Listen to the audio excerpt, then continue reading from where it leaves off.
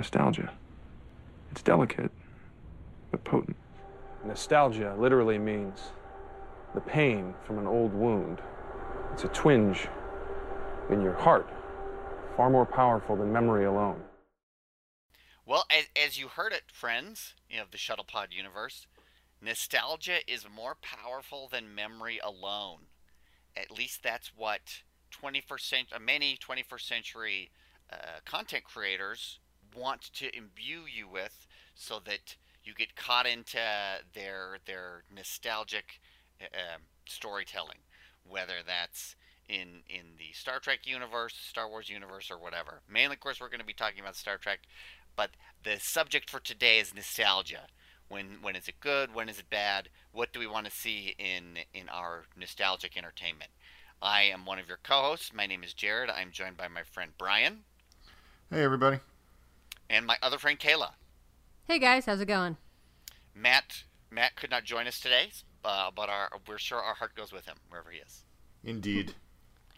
Now, in terms of, before we get into the broader topic of nostalgia, in terms of looking back, we just have to say this is the 50th official episode of the Shuttlepod.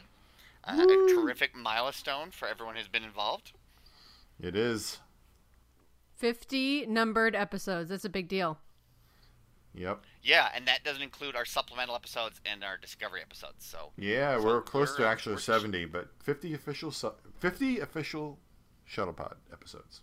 And if you're joining us right now, and you want to look back at some of our older episodes, feel free. You'll find them on trekmovie.com. Each one of them a masterpiece of internet entertainment.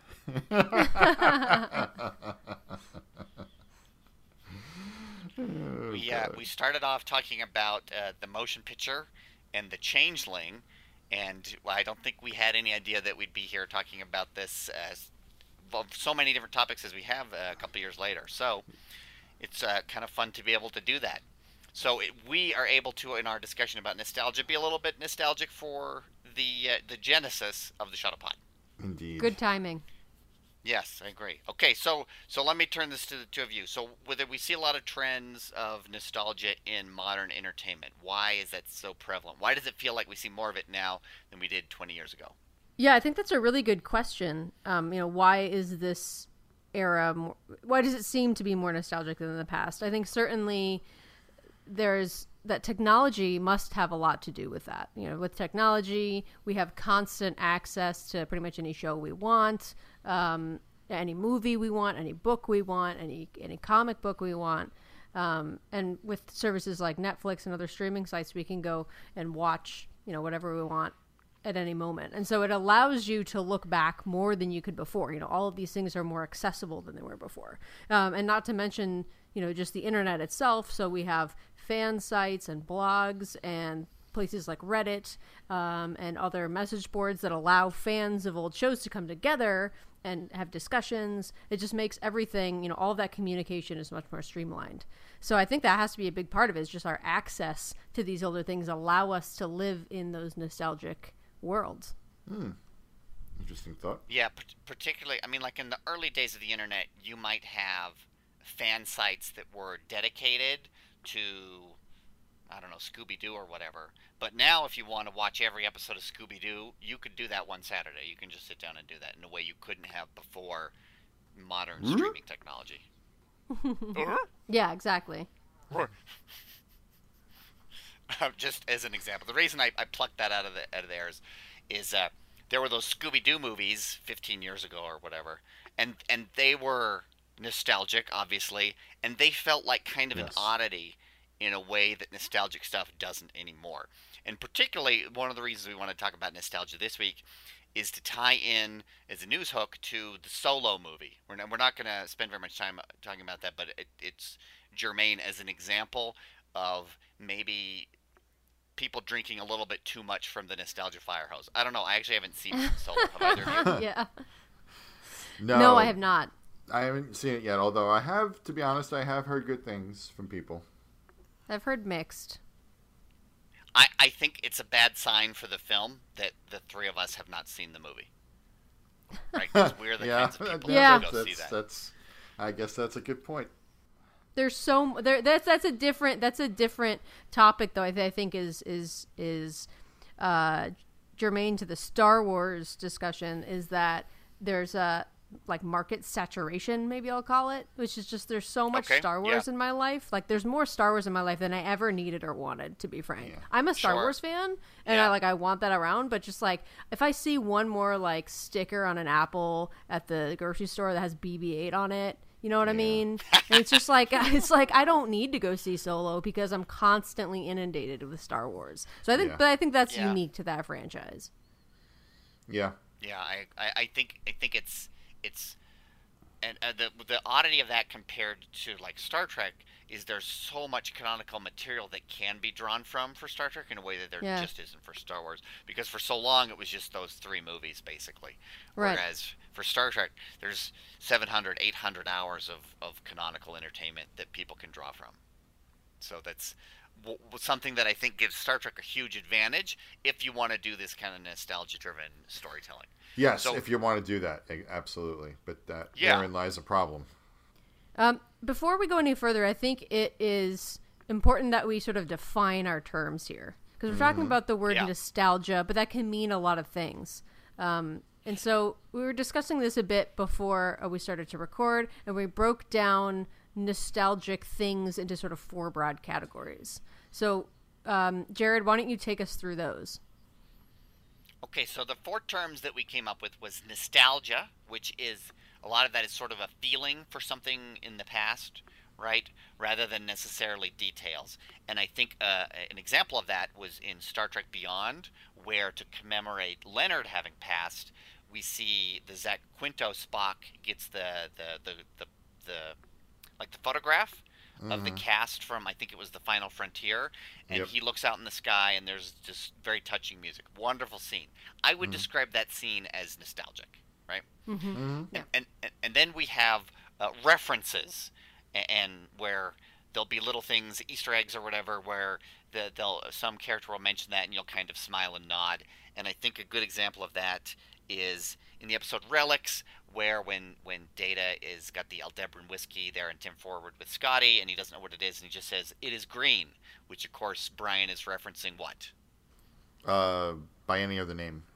Yeah, when he gets the Kelvin drunk. Yeah, very drunk. Yeah. Then the third thing you could talk about is continuity, and continuity I think is more important when you're talking about like one unified piece of storytelling, right? Like and that serves a purpose. Like for example, in Star Trek 2009, when the first line is, "What is the location of Ambassador Spock?" And so we say, "Oh, Ambassador Spock, that's what his job was in Unification on Romulus. Here we see him some Romulans. So this is the continuation of his storyline." Or when you have like the larger storylines like the Xindi in the 3rd season of Enterprise, or the Dominion War in the last 2 seasons of Deep Space Nine, I think that's where continuity comes into play. Right. Yeah, and I think that continuity was important to separate out as a specific term, especially for Star Trek, because it's this one huge universe or multiverse. Yeah. And so there are times when, especially in something like Star Trek Discovery, where we have our characters really in the midst of defined quote-unquote historic events in the Trek universe, they're going to be interacting with places and people and things where they kind of have to make a reference at times, or they have to explain how it connects to something we've heard about before. Otherwise it's almost just like they're sort of pretending it's not there, and sort of fit into that world in something that's like Trek, where you have this whole like universe full of lore, or Lord of the Rings or one of these kinds of franchises. I think that's what makes continuity important to distinguish from the other things. Yes, absolutely. Sure. So like when Major Kira and Dr. Bashir go to the Mirror Universe, there had to be a scene where the Mirror Kira explains what has happened since the original Mirror, and she has to say, there was this, have you heard of this guy Jim Kirk, and you heard of this guy Spock? She had to explain what had happened to connect these 2 stories. Right. Okay, and then the 4th piece that we're going to talk about, and this one has a negative connotation, and I think we can all agree that when this term is used, it's a sign that some of these 3 points are not being used that well, and maybe they're going too far, and that term is fan service, The when you're dreaded just fan throwing service. Yeah, when you're kind of just throwing stuff out there just to do it, so that the people who paid for the movie ticket smile and nod and can feel smart, and, Right. and maybe buy more T-shirts than they might have otherwise. And then this is fan service is also the kind of thing to chum the waters, so that all these guys with YouTube channels who say 18 Easter eggs you may have missed in Solo: A Star Wars Story, so that they have material to talk about. And So true. Thank you. Too Thank you. true. Glad you like that. Fan service is just empty calories. Yeah, That's a great way to put it. It's got no potato chips. nutritional value whatsoever. Yeah. Okay, and Kayla, you had an example of fan service from Discovery that you wanted to mention. Yeah, so I kind of wanted to bring up this term that we've sort of adopted here on the Shuttle Pod to mean fan service when it doesn't work, or any of these things when it doesn't work, and that's blue milk. And that's because, obviously that's a reference to the Star Wars universe. When the Force Awakens came out, there were all of these things. It was and all of these little fan service moments had no purpose other than to make you go, oh, I remember that. Oh, I remember that. Right. And when they do it too often, it takes you right out of the story. And so it's just like, hey, remember blue milk? Right. Hey, remember? Do you guys remember lightsabers? Do you guys remember that? Here they are again. Yeah. And I think to tie that into the Star Trek universe, there's I think the best example of this that we saw in Discovery was that damn Tribble on Lorca's desk, which was had no right to be there. No one in the Federation has seen a Tribble before, but you, the viewer, have seen a Tribble before, and you remember them, and so that's why it's there. Right. Wasn't there a Gorn skeleton in there too, or something? Mm-hmm. Yeah. In his Chamber of Secrets. Yeah, and so that extends to the whole Lorca's menagerie, or as I like to call it, his creepy taxidermy room. Which is just where he has it's like his fan service storage area, and it's like, hey, look, a Gorn skeleton. Yeah. No one's seen a Gorn before, but you have. Okay, and so there's an example. There's an example of where fan service contradicts continuity, right? Because so many of these things that haven't been discovered yet are being shown to us, the audience, even though the people here shouldn't see it. So this is an example of where fan service flies in the face of some of this other stuff. Now I'm gonna give a counterexample in the last Pierce Brosnan Bond movie, Die Another Day. There's a scene where he and Q go into some room that's got all these old gadgets, right? And that was a nice, wonderful little piece of nostalgia, and that made sense. The idea of that, the stupid alligator that he was in Octopussy, or the boots from Russia with Love with the little daggers that come out. So they show those kind of things, and that is nostalgia that works in my mind. And I think in sort of one of the premises that we wanted to introduce is that when you're going too much for nostalgia, that it leans too much into fan service, and it overwhelms the story, then that can be troubling, right? And because if you're trying to be something else constantly, you can never be your own thing. Mm-hmm. And this can then lead into the real problem from a business standpoint for content creators, which is franchise fatigue. So that's our framework. Anything else you guys want to add on that front? No, I think we can dive right into it. Let's do our deep dive. Yeah, let's jump in. Okay, so with regards to Star Trek, we wanted to talk a little bit about nostalgia and versus continuity. And one of the things I really like about the TOS movie series is it's actually pretty free of nostalgia. They even Wrath of Khan, they're not trying to recreate Space Seed. It exists on a scale that's a whole nother world than Space Seed, because it's such a more engaging story. And it just says, here's Kirk having to deal with the consequences of one of his adventures. For him, it was Tuesday. For Khan, it ruined his life. And 15 years later, it's coming back to haunt Kirk, right? Yeah. Right. And then TNG, mostly, they avoided being nostalgic because they had to be, because they recognized, like what I just said, if they were constantly being nostalgic to the original series, then it would look like they weren't their own thing, and they had to swim in the waters on their own. They couldn't have the flotation device of nostalgia for a TV show from the 60s.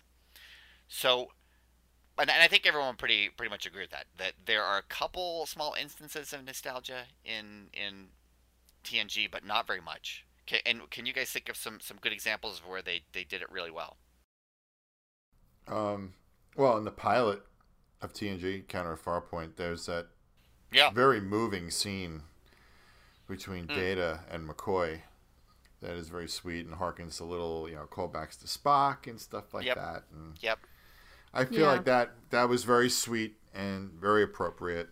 And McCoy was there to send them off on their adventure, and it was very much a passing of the torch moment. As well. It had that kind of it had a bit of a feel of that too. So it served a purpose in that way as well, I think. Yes, absolutely.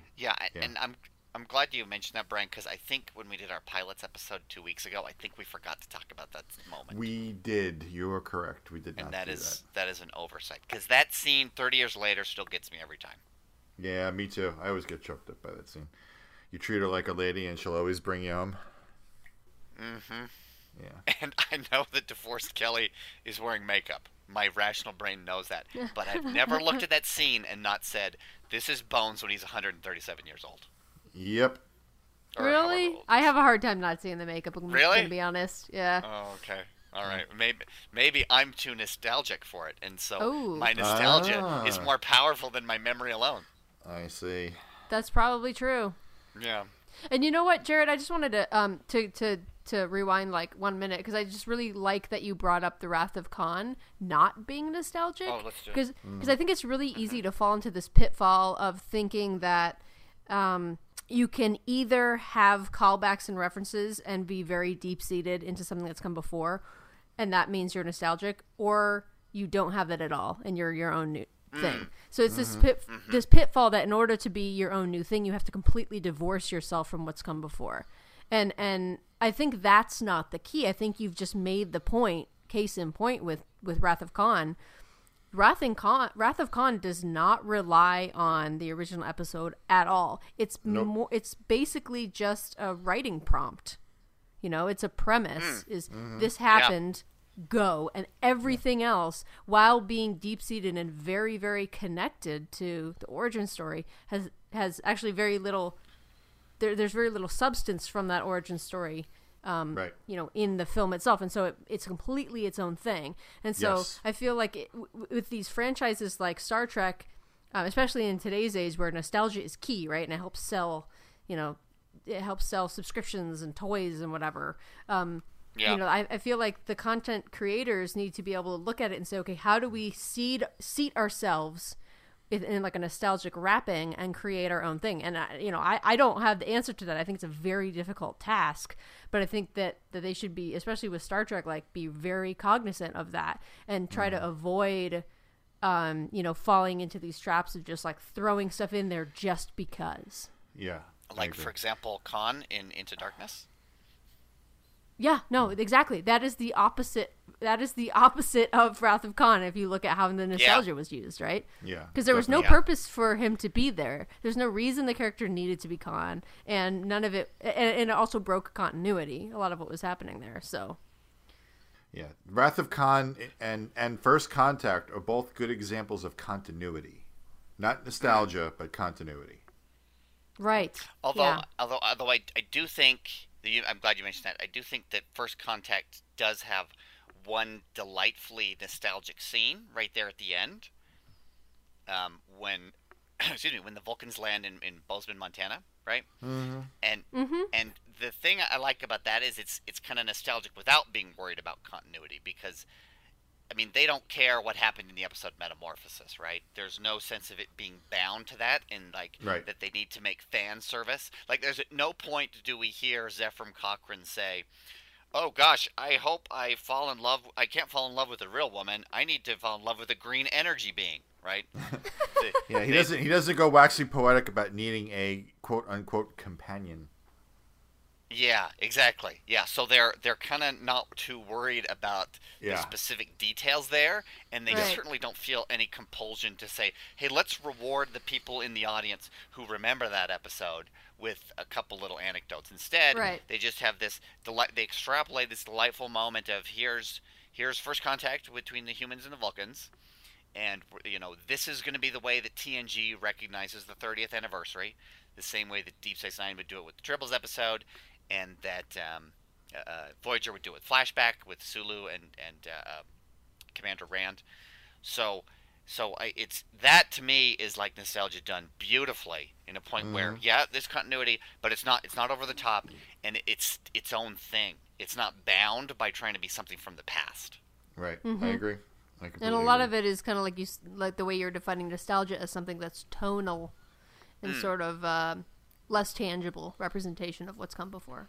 Yeah, and what's good about Cochrane too is that while fans are going to know the significance of that character being in the movie, they'll understand. But to the average moviegoer, he's just this colorful kind of guy. Yeah, you don't need to know that Metamorphosis exists to enjoy First Contact. Right. You don't know that he was predestined to invent warp drive when you first meet him. Yeah. You know what I mean? Like, Yeah. So, yeah, it's good. That was beautifully done. And I know it rubbed certain fans the wrong way at the time, but it didn't bother me. Zephyr Cochrane was not a big enough of a character to get too fussed over changes. Yeah. To him. No, and then all the stuff they did with him in Enterprise after, I mean, they took that name basically and just did their own thing with it, and it's better than what was there before. Totally. Okay, now the reference, I'm going to cite a reference in First Contact that works really well, is when we see Barclay gushing over Zephyr Cochrane, right? Because he's an engineering nerd. Of course, he's going to get excited about it, and that was a delightful little moment that made everyone kind of giggle, right? And they didn't need to make any kind of pointless reference to Barclay's holodiction, or the time he was turned into a spider, or the fact that he likes to fence with the Three Musketeers. Instead, they just said, hey, this is an engineering guy, and here he is meeting his hero. And that's a wonderful little reference there. So I agree. There's some of the examples, some of the terms as we've described. Now, the challenge that, and we're trying to be, we don't want to be negative, or we're trying to be positive as we look back at this. But as we have to look at the 21st century of the franchise, there's been a lot of mainly backwards-looking instances of the franchise. Maybe it's nostalgic, maybe it's connected to continuity, maybe it's kind of bound by the weight of the franchise that's come before. And so you look at the four instances of the franchise since the turn of the century, and it's been Enterprise, which of course was a prequel. We've had fan-created productions. You've had the Kelvinverse, and then Discovery. And I think it's not insignificant that all of these are prequels to the Berman era. And except for the Kelvinverse, prequels to, and in some ways the Kelvinverse, prequels to TOS as well. Mm-hmm. So, what do we think about that phenomenon that it's been so prevalent for the last 18 years, basically? Well, at the time they decided to go create Enterprise, I actually didn't have a problem with it. I thought the idea of seeing the Federation and Starfleet at the beginning was a cool idea. Mm-hmm. Mm-hmm. So I was never necessarily too fussed about that. I didn't see it as being too nostalgic. I felt like there was a motivated reason to do it. I thought it would, but whether they actually carried it off well or not remains to be seen. That's up to, I don't know. I of all of the prequelitis we've seen in the Star Trek franchise in the 21st century, I feel like Enterprise is the only one that actually kind of had a reason for being. The rest of them are much more overt nostalgia vehicles than Enterprise is. Yeah, because Enterprise, I felt like, was more of a risk. I think Discovery is the corollary to that, where, Enterprise was more of a risk to go back, and Discovery is counting on the fact that it's near to other pre-established events. It's very clear that, it's very clear that they chose that era in order to make people watch it, because they could tie it in, Right. more to other things that are like super well known about Star Trek, the whole, Kirk and Spock era. Right. Mm. And Enterprise also, it didn't really become nostalgic, I think, until the fourth season. Yeah. There's a lot of a lot of fan service in the fourth year. Way. Yeah, the fourth year has a lot of fan service in it and nostalgia. Mm-hmm. Yeah, especially with Brent Spiner and the Augments, that storyline. Right. And the finale, geez. Sure. The bringing back the all good things. Oh, to the point that, okay, now that's an instance of fan service there, is when Malcolm needlessly uses the phrase all good things. Right. Yeah. Little bits. Yeah. But I don't consider Enterprise a nostalgia show. I consider it, if we had to label it, I would label it a continuity show. Okay. Yeah. Sure. Where, I agree. Also, we need to keep in mind that when Enterprise came out, Star Trek fans had been drinking from the fire hose for the previous 10 years, right? I mean, so there wasn't as necessarily an appetite for nostalgia because it had been there for so long. It's not Good point. it had been missing and we missed it. Sort of like Don Draper says, nostalgia is the pain of an old wound. It wasn't an old wound. This is something that had been, in our houses for the last 10 years. Mm-hmm. Excellent point. Okay, and then... Thank you.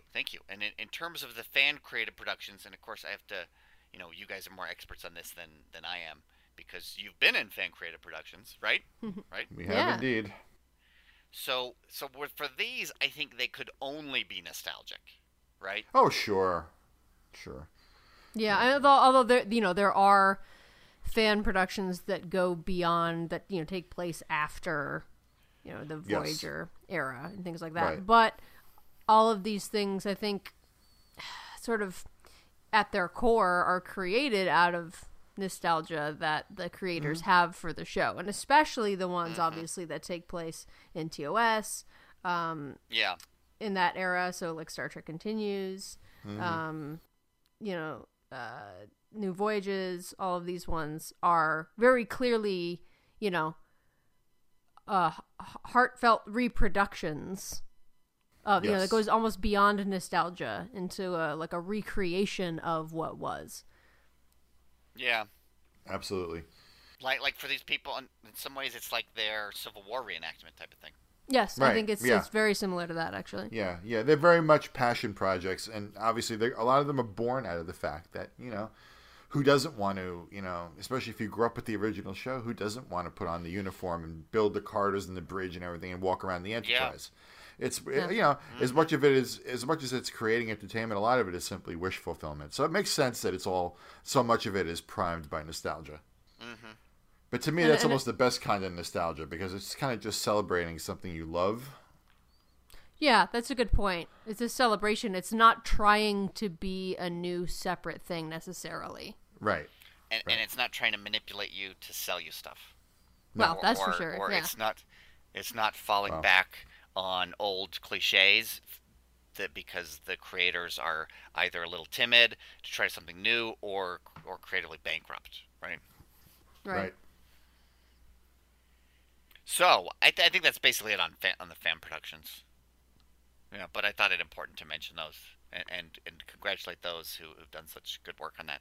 Now moving into the Kelvinverse, and of course we haven't done any dedicated podcasts yet about the 3 Kelvinverse movies. We will eventually; they're on our list. Yes, my hunch absolutely. is we'll wait till next year, because next year is the 10th anniversary of the first one. So God, time flies. I cannot believe it's going to be 10 years. Holy crap! The years start coming and they don't stop coming. Yes. That's the rules. So hit the ground running. Sorry. Thank you. I don't trust anyone who can't recite the next line of that song to me. Okay, so in terms of the Kelvinverse, recognizing that we don't want that to derail the whole podcast, just sort of broad strokes. How well does the nostalgia work there compared to good? In terms of good continuity, clever references, or too much fan service? So variable. Yes, so very variable. What do you think? I think some of it's amazing, and some of it's super well done, and some of it's just atrocious. I think there's a lot of really good nostalgia in 2009. A lot of it is tonal. A lot of it is sort of like things that you can't put your finger on that somehow remind you of with Star Trek, and I think part of that too is because it's like you're making me realize, Jared, is that it's you need this hole to be filled before you can fill it with nostalgia, and there was obviously a lack of Star Trek for a long time before 2009, and I think while the film wasn't perfect by any means, it did the job it was set out to do, which was to reboot this thing. and create this new world, and have some fun and remind us fans with enthusiasm.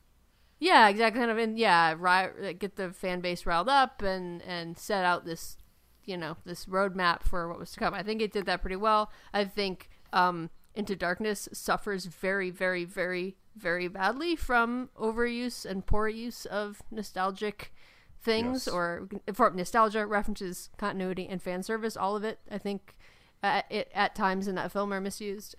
We already brought up just the existence of the character Khan in the film, and how that is pretty problematic for all of those things. And there's a lot of pieces just of that film because there's no purpose for him there. But sorry.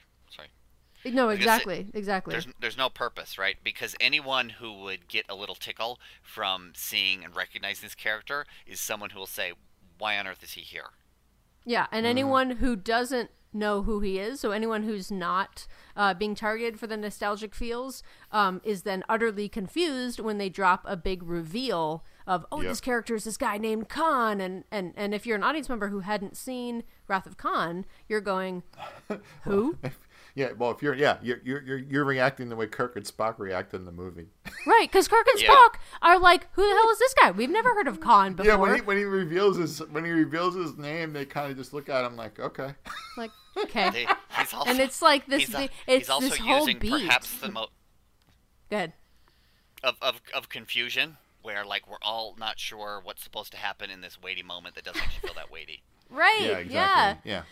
And all of the tricks are there to make it feel weighty. The music stops and he pauses. He's like, "My name is Khan." And it's just like very obviously trying to force you to feel something. And you're just like, what? Yeah. And I remember being in the theater and there was a guy in front of me with his girlfriend watching the movie. And when that reveal came, he goes, "Oh, come on, really?"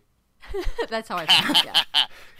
Because a lot of people, are casual fans. They don't pay attention to all this stuff as it goes. So they, he goes to the movies expecting to see the new Star Trek film, and when that happened, he went, "No way, really?"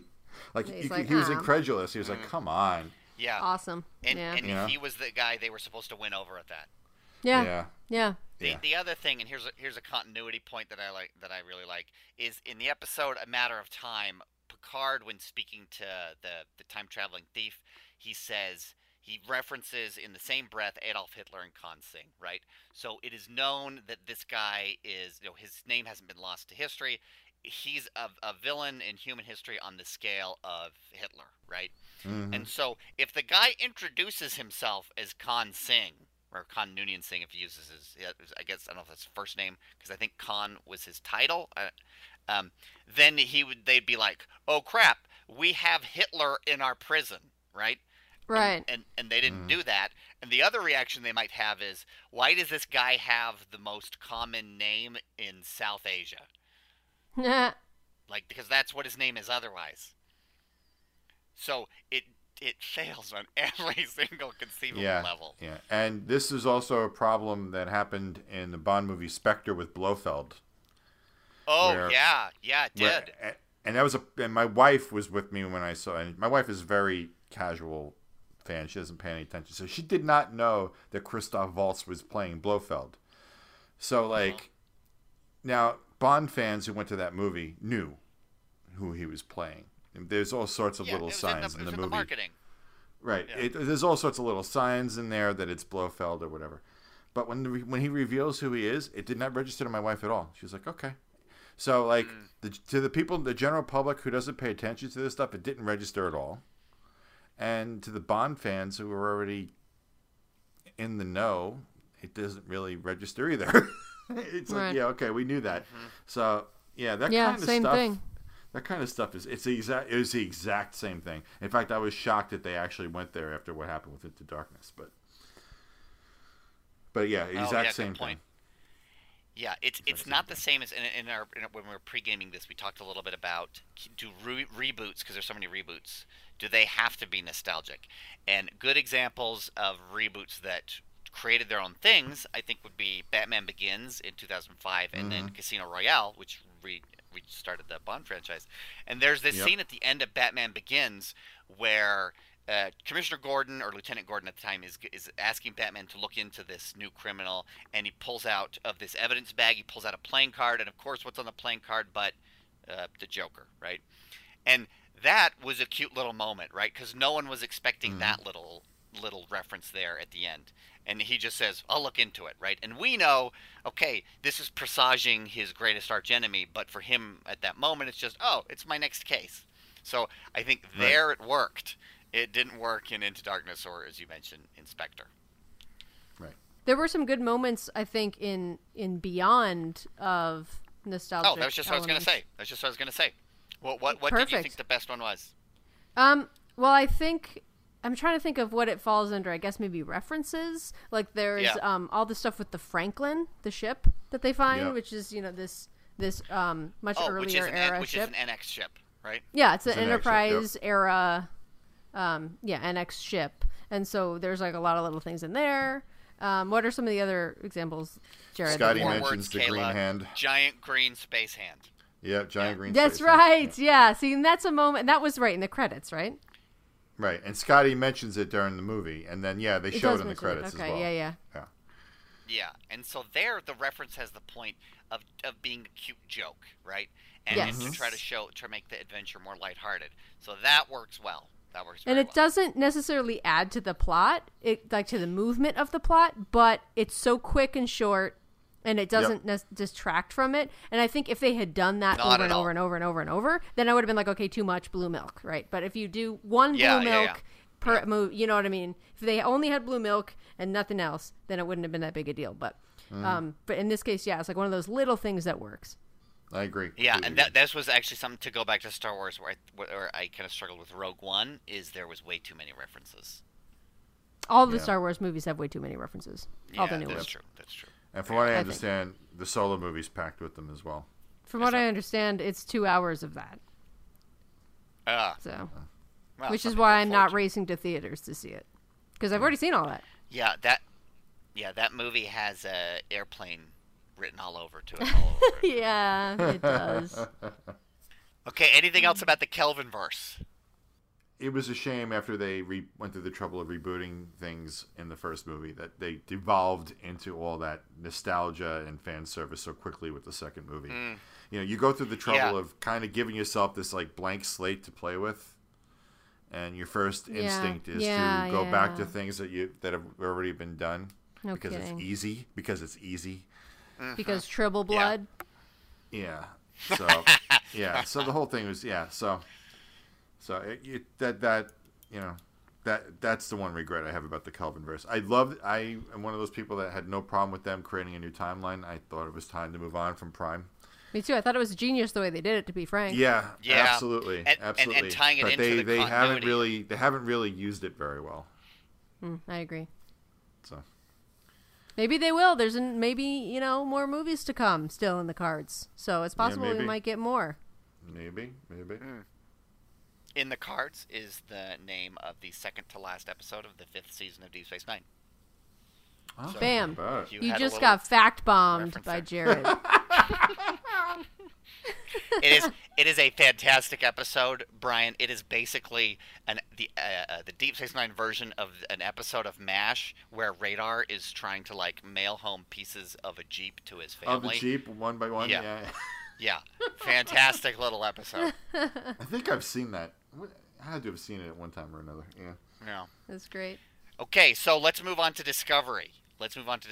Now, what are some instances, and we talked about this a little already to begin, but are there any other details that we want to go into of where, they did continuity, where they had references that maybe worked well, where you felt genuine nostalgia for the franchise, or where we got stuck in fan service? Well, here's something interesting that just came to my mind, because I think Discovery was also, like the Kelvinverse, a mix. I think there's a lot of really good things in Discovery, good nostalgic things, and I think there's a lot of things that go way too far. Like I mentioned the Tribbles. Hey, remember Tribbles? Hey, remember Gorn? Hey, remember whatever, and all that stuff bothers me when there's too much of it. But I just thought of something that I know will be divisive within this very podcast, which is the episode Lethe, which for example, So that Lethe is the one where it's the Sarek heavy one where he's in trouble and he's like reaching out with his mind to Michael. Oh, okay, and they're like where flashing back he to being on Vulcan. Has the powers of Doctor Strange. Yeah. Yeah, and he's flashing back to being on Vulcan and the time that he basically like sold Michael out so that he could get Spock into the Vulcan Science Academy. That whole thing, you remember that? And I know a lot of fans really did not like that at all. I actually really liked it. It worked for me. Oh, interesting. I know that you guys didn't like that. I know particularly Brian had a hard time with that. I think Brian really disliked it. I thought it was just pointless. But you say you liked it. That's kind of, so we got kind of a spectrum here. Yeah, and I wonder if nostalgia is the thing that's making it or not making it for some of us. Because obviously the three of us have different levels of nostalgia for TOS and for those particular characters like Sarek and Spock. Yeah. And for me, I just thought it was cool that they were able to take a character like Spock that's so well established. How do you add to the story of Spock? Like, we know so much about him, about his past, about what motivates him. And I thought that they were able to add to that in a meaningful way that at least helped me understand the character better in a way that didn't violate canon. And that, so it's sort of, I was just amazed that they were able to add a layer, like a dimension to the character, which to a character that's already so full of dimensions. So that worked for me. I saw the whole thing and I went, oh, well, that's cool. Now I can kind of understand why, they have they had this father-son rift between them, and it kind of just filled in something for me in the story. But I can understand completely why some fans didn't like it. Yeah, a lot of fans didn't like it. My objections have nothing to do with nostalgia. I think it takes a character that had already been established and makes him into a petty asshole. You mean Sarek? Sarek, yeah. And let's face it. And you want to talk about nostalgia and cheap nostalgia. Tying Michael Burnham into Spock and Sarek is cheap nostalgia. All of that. I don't think she should have had any connection to Vulcan at all. And if it was connected to Vulcan, it should have been somebody else entirely. I agree, but given that was a fact that had been established, then I liked what they did with it. I agree that I think it's silly to have her be like, oh, it's Spock's sister. It's like, why? I never understood why they needed to do that. But it could be for obvious reasons. Well, for nostalgic reasons, right? Yeah. And so, but the fact that they had done that, and I kind of accepted that fact and moved on, then this worked for me. And yeah, I don't know. So one of the rules that I sort of have for doing nostalgia right, one of the prescriptions I would make, and maybe I've mentioned this to you guys before on or off the podcast, is I would write up whatever the 10 most famous episodes are from Star Trek, or the 10 most famous cliches, lines, scenes, tropes, whatever they are, and not do those 10 things, right? So I thought Into Darkness, the thing that would have made that interesting to me is, instead of making a Khan, make him Garth of Izar or Kodos the Executioner, right? Take one of those episodes that are still well known to us, but not super well explored. Because, we have this idea that, like, wasn't Garth one of Kirk's heroes? Like, because he's this great strategist. And so one of the things that we deal with, that Kelvin Kirk is dealing with, is his need for a father figure.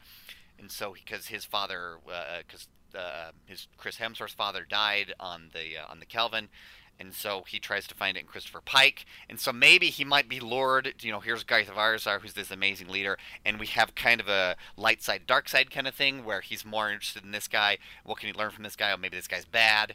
I mean, Kodos, for crying out loud, has the phrase "the Executioner" in his name.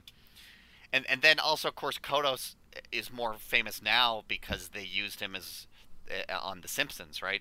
So you mentioned Kodos, and you kind of tie into that. Yep. Oh, and this was the thing I wanted to say about fan service that drives me bonkers about Into Darkness is when Spock does the Khan scream. It completely takes me out of the scene. Same. Because that thing has become such a cliche and it is so famous that they weren't referencing Wrath of Khan. They were referencing Seinfeld referencing Wrath of Khan. Right? Because George does that in a couple episodes. I think Elaine does it in an episode. And at that point, you're supposed to be feeling serious, and because they need to make a reference, you start laughing. or at least rolling your eyes. Yeah, because it's so goofy. Yeah, it's used as a joke. Yeah. When people make reference to it, it's as a joke because the characters in the original scene, there's so much passion, and there's few situations where that much passion is warranted. It works, and obviously in the original scene, and became iconic. But after that, it's used to as hyperbole to say, "Oh, this is so extreme that I'm going to yell Khan." Yeah, but it's completely hyperbolic. It was terrible. Mm-hmm. And supposedly that should be out of character for Spock too, right? To lose his cool like that. Completely. It's also out of character for Spock to punch a man to death, but that was not above that movie either. Especially when it's been established for the preceding 45 years that his species has developed kind of a touch telepathy martial arts technique that allows you to non-violently incapacitate someone. Yeah, exactly. The whole Leonard Nimoy, one of Leonard Nimoy's reasons for creating the nerve pinch is because he figured that having Spock get into physical altercations was very inelegant. Yeah, and he's right. Look, guys, we could go on a yeah. I'm sorry, we don't about all that stuff. Yeah, you're right. We'll save it.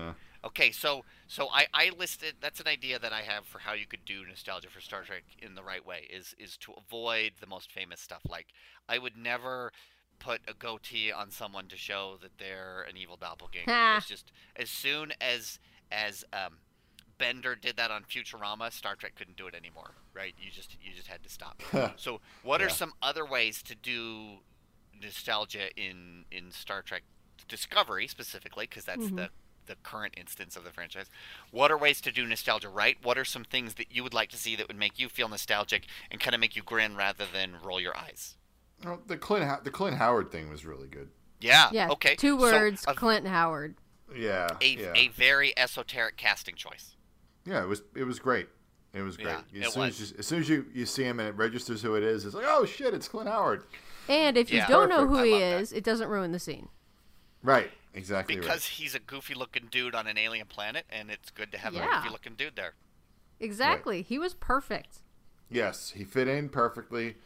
And like you said, if you don't know who he is, it's totally fine. But if you do, you get that nice little bit of recognition. Yeah, so it's a double win. So that worked beautifully, and it was also a pleasant surprise. I mean, like when I saw the Tribbles, that was not a surprise. But you see Clint Howard, and I made an audible noise when I saw that. I went, "Hey!" Me too. Yeah, I think everybody did. Yeah. Yeah, that was a nice moment. That's definitely one of the better moments they had. Oh yeah, it's a winning scene that they did that. And then the scene itself is clever and fun because Tilly kind of gets drugged and Tilly works. # Tilly is life. And Tilly just like calling up Michael and being like, I'm super high right now. It's just funny. Yeah, that was hilarious. Yeah, hopefully they're able to do some more good stuff with her in the second season. So, yeah, that was... You posed a good question, though, Jared, and we haven't really answered it. Is what do we want to see going forward with Discovery? So, in Season 2, what kinds of things could the showrunners do that would just tickle us? Well, right now we have plenty of nostalgia coming up with the Enterprise. I know, I'm and worried. Christopher Pike. Okay. Or if you want to call it nostalgia, I don't know what you want to call it, but it's... we definitely got some stuff coming up. We definitely have some stuff coming up that is familiar. Yeah, so that I'm actually not interested in at all. Right? Same. When it's revealed that Captain Sisko has the Christopher Pike Medal of Honor, that's like, oh, that's a cute little reference. Yeah, Christopher Pike, I'm sure he had a great career otherwise. But here, where we need to see him, Kaylee, you say shoehorned into it. I'm not interested in that at all. I'd rather see like Richard Daystrom return, and they do a cool episode about artificial intelligence. That would also be a little more timely than perhaps it was in the late '60s. So something like that's known but not super well known, and certainly not cliche. That's the kind of thing that I would like. Like I would love to see. People have done the math, whether it's Emily Dax or Tobin Dax, but whoever the current host of the Dax symbiont is, I think that would be cool to see. That'd be cool. because that's somebody that we know, but we don't know a lot about him or her. Right. Right. And they could be a new character. It's one of those things that's a springboard. It's not a weight. Yep. It's a springboard and to say, here's a writing prompt. There's this person who we know the symbiont, but we don't know the host. They existed at this time. Yeah. Who are they? And it gives the writers a completely clean slate, just like with Wrath of Khan. It's a springboard. Yep. It's instead of saying, and I feel like the Enterprise appearing in the finale of Discovery this last season is more of a weight. I feel like it feels to me like they wrote the episode and it was all finished and they're ready to start shooting it, and then someone called them and said, "Hey, you have to put the Enterprise in this show." Mm-hmm. And then they went, crap, and they wrote that last scene because it had nothing to do with anything else in the entire series, and now they're like doubling down on it. But that's actually not what happened, though. If you believe Alex Kurtzman, they knew at the end, they knew at the beginning of the season that they were going to end with the Enterprise. Yeah, it's a bad idea. Yeah. And that they worked backwards to get to that point, or something like that. Great. There's a whole other discussion to be had about why they would press that button so early in the show's life, but I hope they prove me wrong. See, because to me, the Enterprise and Sarek, that is not a blank slate. You can't go into those waters without crashing into rocks. Oh, completely. Yeah. I agree. Yeah. Discovery is a very odd mixture of things. I hope they prove me wrong, but I'm very worried that it's just going to be nostalgia overload in season 2. At least the first half of the season.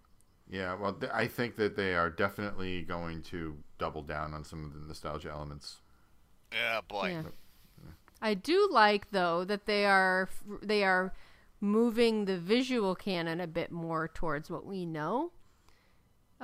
With like the new uniforms for season 2, which are the classic, gold, red, and blue colors. Just because they went so far into left field with the visual canon of Discovery, it's nice to remind ourselves that we are in fact in the same universe, like visually, It does make you wonder why they bothered with their uniforms in the first place. So if they were going to do this, if we were going to see a variation of the original series uniforms in the beginning of the second season, why did they bother building those other uniforms? Well, I agree. I wish we had those from the get-go, but it's like even doing it too late is better for me than not doing it, because I just don't really like the uniforms, though. Me neither. Every time I look at them, I feel like I should be ordering a cocktail on an airplane or something. Yeah, and they're kind of frumpy, and anyway, that's a whole other discussion too. But I think I'm the only one who likes the uniforms. Yeah, I think so. Yeah. Oh, that's all right. That's all right. To me, they remind me. To me, the thing I like about them is they have kind of a retro sci-fi spaceman spiff kind of vibe about them. So I feel like a nostalgia in there for other stuff that's connected to the franchise, but not, within it. So that's kind of what appeals to me. But, fair enough. Yeah. Well, I loved the Mirror Universe uniforms. Those were awesome. Oh, the gold ones. Yeah. Mm-hmm. I thought those were super cool. Yeah, they were good. I agree. I hope we see some of those in Vegas this year. Yeah. Okay, so let me posit this question. Why is there so much nostalgia for TOS and the iconography and the characters from TOS, and not the Berman era series? I think a lot of it has to do simply with the iconic place that the original series has in the larger culture. I mean, everybody, even if you've never watched Star Trek, you know who Kirk and Spock are. You know who Kirk and Spock are. Yeah. The original series has been on nonstop since 1966. It's on every day somewhere, and it has been pretty much every day since it premiered. It's Americana at this point. Yeah, it's deeply embedded in the culture. So that's why you keep getting the original series over and over and over again. Yeah, because I would disagree that there isn't nostalgia for the Berman era. I think within the fan base, there's a huge amount of nostalgia. Particularly, it's growing, I think, for the Berman era because the people like my age, plus or minus a few years, grew up watching it either as a kid or it was always on from when they were born, like Next Generation, or they grew up, so they grew up watching a Berman era show, and people in my generation are entering their their prime spending years, the Spending 30s and the years, 40s. Yeah, and a lot of demographic, putting people in these demographic boxes, is based on buying habits. So, for example, I have a friend who's, in his late 40s. He considers himself a millennial. And I was like, well, you're clearly not a millennial. Like, No, you he's don't not. fall in that age range. And he said, well, I know, but as far as all these companies are concerned, I am, because this is the stuff I buy. These are the kinds of shows that I watch. These are the things that, I'm buying. My buying habits are like a millennial. And I was like, okay, that's, it's an interesting point. So he considers himself being marketed to as a millennial. So I think there's something to be said for that, like that idea that who is coming into their prime buying years. And right now, I think it's people who grew up watching the earlier Berman era shows.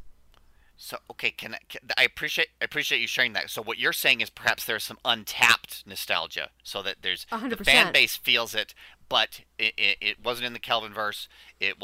Hasn't really been in Discovery, and the fan productions, as far as I know, they're not based in the Berman era. The big ones have been based in TOS. Yep. Yeah, 100%. I think that's true. The fan productions aren't being built like that because those sets are impossible to build. Yeah, You could build the original series sets. It's virtually impossible to build the TNG sets without a huge amount of resources. Huge budget, huge. Yeah. Yeah, huge. Those, especially that bridge, is the shapes on it, the shoehorn, and like there's all sorts of things about that would be immensely difficult to make. You just go into a Hilton lobby. That's true. Or any modern airport lounge. The one plant in the corner. So I think the indication of how this untapped nostalgia for TNG is being tapped is the Orville, right? That's the thing that's saying we don't want to see more Kirk and Spock Mirror Universe stuff. We want to see something that feels like the Enterprise D. Yeah. I think that show does rely a lot on that, and I think Seth MacFarlane would be the first to admit that it's in a lot of ways pulling directly from the Next Generation, even in set design and things like that, the carpeted walls and all that. Mm-hmm. Absolutely. But I do think what you said, Jared, is completely true. I think there's an untapped. I think that I wish studio executives would realize that there is a very strong nostalgia for Berman era Star Trek, particularly the Next Generation, which, by the way, was the most successful iteration of the franchise, like by far. As much as TOS obviously is great and I love it, you can't argue that TNG was the most successful. You could very much argue that, but we're not going to get into that. Oh, in terms of ratings and popular appeal at the time it was on the air, I don't think there's any argument against that. No. Oh, I completely agree with that. But in the larger scale of things, I'm not talking about like influence on the show and all those things, because obviously TOS is where it started. I just mean if you if you were to write a report with pie charts and bar graphs, there's it's pretty clear that from an executive's point of view, like which of these was the moneymaker. Yeah. Is At TNG. Regardless, I'm not. Yeah. No. Of course, TOS had a much bigger influence on the franchise because it started it. Okay. But it is weird that given that there's so much to draw from, how they only tend to go back to those first few years. I mean, it would be very easy to say, oh, we're taking a field trip to a wine tasting in southern France. Wink, wink, wink, wink. Right. To the Chateau Picard. They could do that. That would be super easy. That'd be cool. Yeah. That would. Absolutely. Yeah. No, I agree. They should do little things like that, little nods here and there. Maybe they will. Who knows? Yeah, why not? Well, I'm seeing we've been recording for an hour. I think I have a lot of other questions here, but I feel like unless you guys have any other winning comments, I feel like we've done as much as we're going to. Do you have any other final thoughts? I guess I just wish that, and I assume this is the cycle the culture is running through, and it will wear out at some point, and that people will start going back into creating more original things and going on new adventures that don't rely so much on leaning on the works of other people. Go out and do your own thing. I mean, I would very much like to see a Star Trek show that is completely divorced from everything that we've seen before. I don't want to see anything involving Kirk, Spock, Picard, Data. None of it. I would like to see. Let's start. I would love to have a new show that was not in Prime, was not in Kelvin. Let's just start all over. Empty slate. Star Trek for the 21st century. Go. Give me heady, smart science fiction. Yeah, no, I think Brian, that's really well put. And I totally 100% agree with everything you were saying. I think I also kind of hope that this pendulum swings back from an era of film and television that seems to be very driven by nostalgia into something more original. So. Yep. You know, Trek and otherwise. Yeah. Yep, and otherwise. Yep, absolutely. It's industry-wide, the situation. Well, but something that I think we can all agree we're nostalgic for is the Shuttlepod podcast, and we're delighted to have been able to do 50 episodes. And hopefully we'll be the next 50 will be even newer and even more all different, so that we don't get bogged down in some of the problems that we're talking about. Now, that's right. When we have our nostalgia episode part 2, you know we're in trouble. Yeah, we're revisiting Star Trek V again. Yeah. No one needs to hear 2 hours of that. So we've covered it. That's another thing Son of Sybok. About pointlessly shoehorning a new sibling into Spock's family is they already did that once. Anyway. That's true. Anyway, okay. So you see, Discovery is actually nostalgic for Star Trek V. That's right. That's what it is. I knew I felt something similar. That's why there was that marketing that you couldn't say God on set, is because they were holding it back. That the ultimate question of Star Trek II is going to be, they answer, what does God need with a starship? With a starship. We will find out. Okay, now Kayla, you met and interacted with one of our fans recently, right? That's right, and I really wanted to give a shout out to Vince, who came and said hello to me after I was on a Star Trek Discovery panel at Phoenix Comic Fest in Phoenix this last weekend. Thank you so much for coming and saying hello. He said he really likes the podcast. He's a listener, so thanks for listening. We really appreciate hearing the feedback. And he mentioned you guys as well. He mentioned, Brian. And said he really likes the points that you make, and he mentioned specifically that he said he said he has one piece of advice for us, and I think it's very very perfect for today's nostalgia episode. He says we need more Treknikdotes. Well, yeah. Okay. So I think Vince and myself and everyone out there, I think, are feeling a little bit of nostalgia for Jared's Treknikdotes. So Jared, I wonder if you can lay one on us today. I actually have one. I have a Memorial Day Treknikdote that just happened to me yesterday. No, yeah. Really? Okay. Perfect. So I'm at this Memorial Day barbecue. I'm meeting some people, and someone, meets someone. Oh, what do you do? She says, I'm a social worker. Where do you work in? And I say, oh, I work in dialysis. And I tried to imitate the voice of that old lady from Star Trek 4 and say, kidney dialysis, right? And she gives me this look like I'm an idiot and says, what other kind of dialysis is there? And I said, okay, yeah, that's true, I guess. But I just wanted to quote that lady when she was talking to Bones.